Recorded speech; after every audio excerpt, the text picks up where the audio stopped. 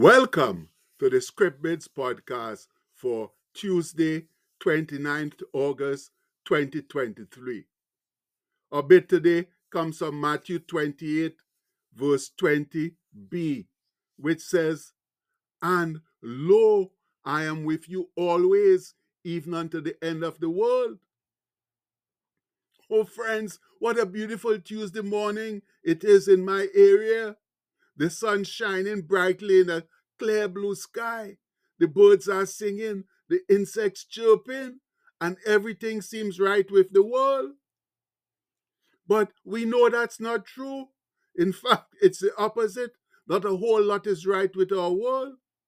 When you consider the overwhelming natural disasters happening all over our world, the wildfires, the hurricanes and tornadoes, the flooding, the drought, famine, economic deprivation and sickness, plus the serious strife caused by man's greed and inhumanity to his fellow man, how can anything be righter?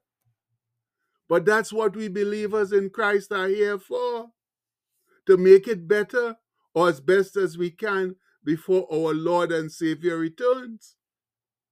But we have to get serious about it, not only talk it, but gallivant ourselves into action, helping those in need. That's the vocation and purpose of Christ's body, the church. Unfortunately, it's an area in which we have not been doing as well as we should. But with things as bad as they are right now, it's of the utmost importance that believers rise to the occasion and help alleviate the serious situation existing in our disaster-filled world. And the best place to begin is always with prayer. So here's this month's prayer from the In Touch devotional. Please pray with me. Father, all my striving has one goal: to know you. Have mercy on me. I make mistakes, I stumble, but always toward you. Have mercy on me.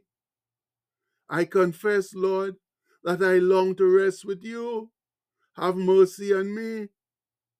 Teach me to experience you without wringing my hands. Have mercy on me. Forgive me for scrambling and striving. You've never required it. Have mercy on me. You've always been here and always will be. Have mercy on me. Amen. Yes, my fellow believers, two things jump out at me in that prayer. First, that our wonderful and merciful God doesn't ever require us to strive and scramble, because if we dwell sincerely with Him, He always provides for our needs. And secondly, He has always been with us and always will be. And until that fact becomes a permanent and active part of our lives, our spiritual walk will not be as comfortable and significant as it ought to be. And we all know that there are numerous scriptures where the Lord has promised to be with us. So let's look at a few to remind ourselves of His gracious promise and thus renew our faith and trust in Him. And the first one comes from way back when Moses told the Israelites on the Lord's behalf, "Be strong and of a good courage, fear not, nor be afraid of them. For the Lord thy God, He it is that doth go with thee. He will not fail thee, nor forsake thee." And you can find that in Deuteronomy 31:6. Then there's the personal outpouring of God's favor in the life of Brother Joseph. Yes, Joseph is one of our three bros, but we just don't talk about him as much as we do the others. That's Paul and David. But he was the forerunner of the Israelite nation in Egypt. And though he suffered much misfortune, the Lord was always with him. As the Bible records in Genesis, "But the Lord was with Joseph and showed him mercy and gave him favor in the sight of the keeper of the prison. And that's Genesis 39:21. Wherever Joseph went, despite his many misfortunes, he remained faithful to God, and God favored him with steadfast love, so that he was always well looked upon. And it's the same way the Lord will look upon us with favor and steadfast love if we are faithful to his will. And Isaiah made this pronouncement about the coming of Jesus long before it ever happened. Therefore, the Lord himself shall give you a sign. Behold, a virgin shall conceive and bear a son, and shall call his name Emmanuel. And that's Isaiah 7:14. And what does Emmanuel mean? God with us. So the Lord didn't just talk about being with us, but he sent his son, God in the flesh, to be with us. You can't get any better than that, no, my people. And probably the most in your face and direct promise of God being with us is when he said to Joshua, have I not commanded thee? Be strong and of a good courage. Be not afraid, neither be thou dismayed. For the Lord thy God is with thee whithersoever thou goest. And we all know that comes from Joshua 1:9. And believe me, friends, the same promise holds good for each and every sincere believer in Christ Jesus. He's with us wherever we go. The problem is that we have to believe it, do like Brother Joseph, and have strong faith despite all the unfortunate and unfair things that happen to us.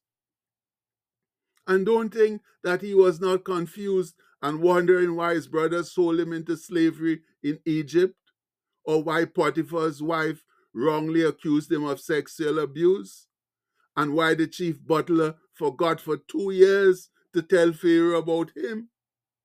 But despite all that stuff, he held on to the dream the Lord had placed in his heart. And because of his faithfulness, it eventually came true. Now, that's how we, my fellow believers, have to be. We must be strong in our faith despite whatever happens that doesn't sync with what we expect. For God is faithful. We must remember that.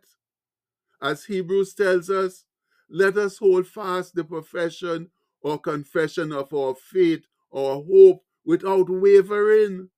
For he is faithful that promised. And that comes from Hebrews 10:23. And again, there's this promise through Isaiah to the people of Israel, where he says, fear thou not, for I am with thee. Be not dismayed, for I am thy God. I will strengthen thee. Yea, I will help thee.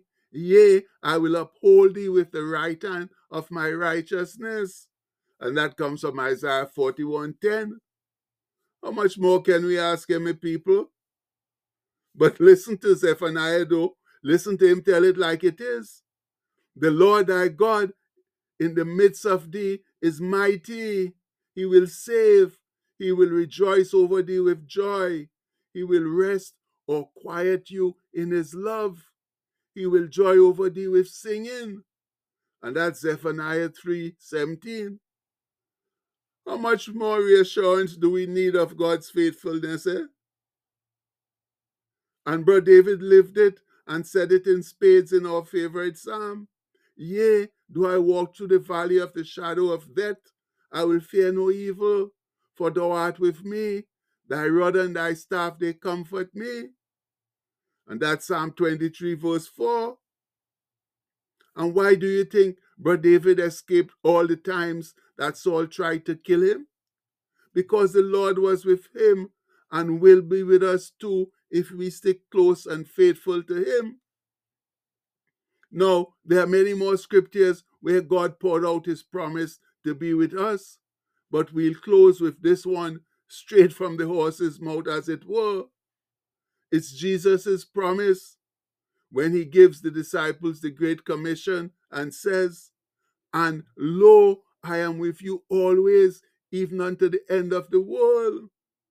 And friends, if we can't believe that, then I don't know what else to say. No? No, I don't know. However, let's go home now. Declaring. All right, we spell declaring right. Let's go home declaring our Tuesday mantra, letting all and sundry know to whom we belong, lock, stock, and barrel, as one sincere voice. In God's eyes, I'm not what I do. I'm not what I have. I'm not what people say about me. I am the beloved of God. That's who I am. No one can take that from me. I don't have to worry. I don't have to hurry. I can trust my friend Jesus and share his love with my immediate neighbors as well as with the whole wide world. Glory be. And now, my people, it's our duty to go out and share the amazing love and friendship of Christ with others so that they too can come to know and love him like we do. Much love. And the postscript for today says, the most important aspect of a successful walk with Christ, it's a heart overflowing with faith. Yes, my brethren, we can't walk successfully with Christ unless we have strong faith, because walking in this world takes faith above everything else. So please, let's get together, get our faith strong, and keep living for Christ the way we know we ought to. And we pray that in his mighty name. Amen. Please have a blessed day, my people. Much love.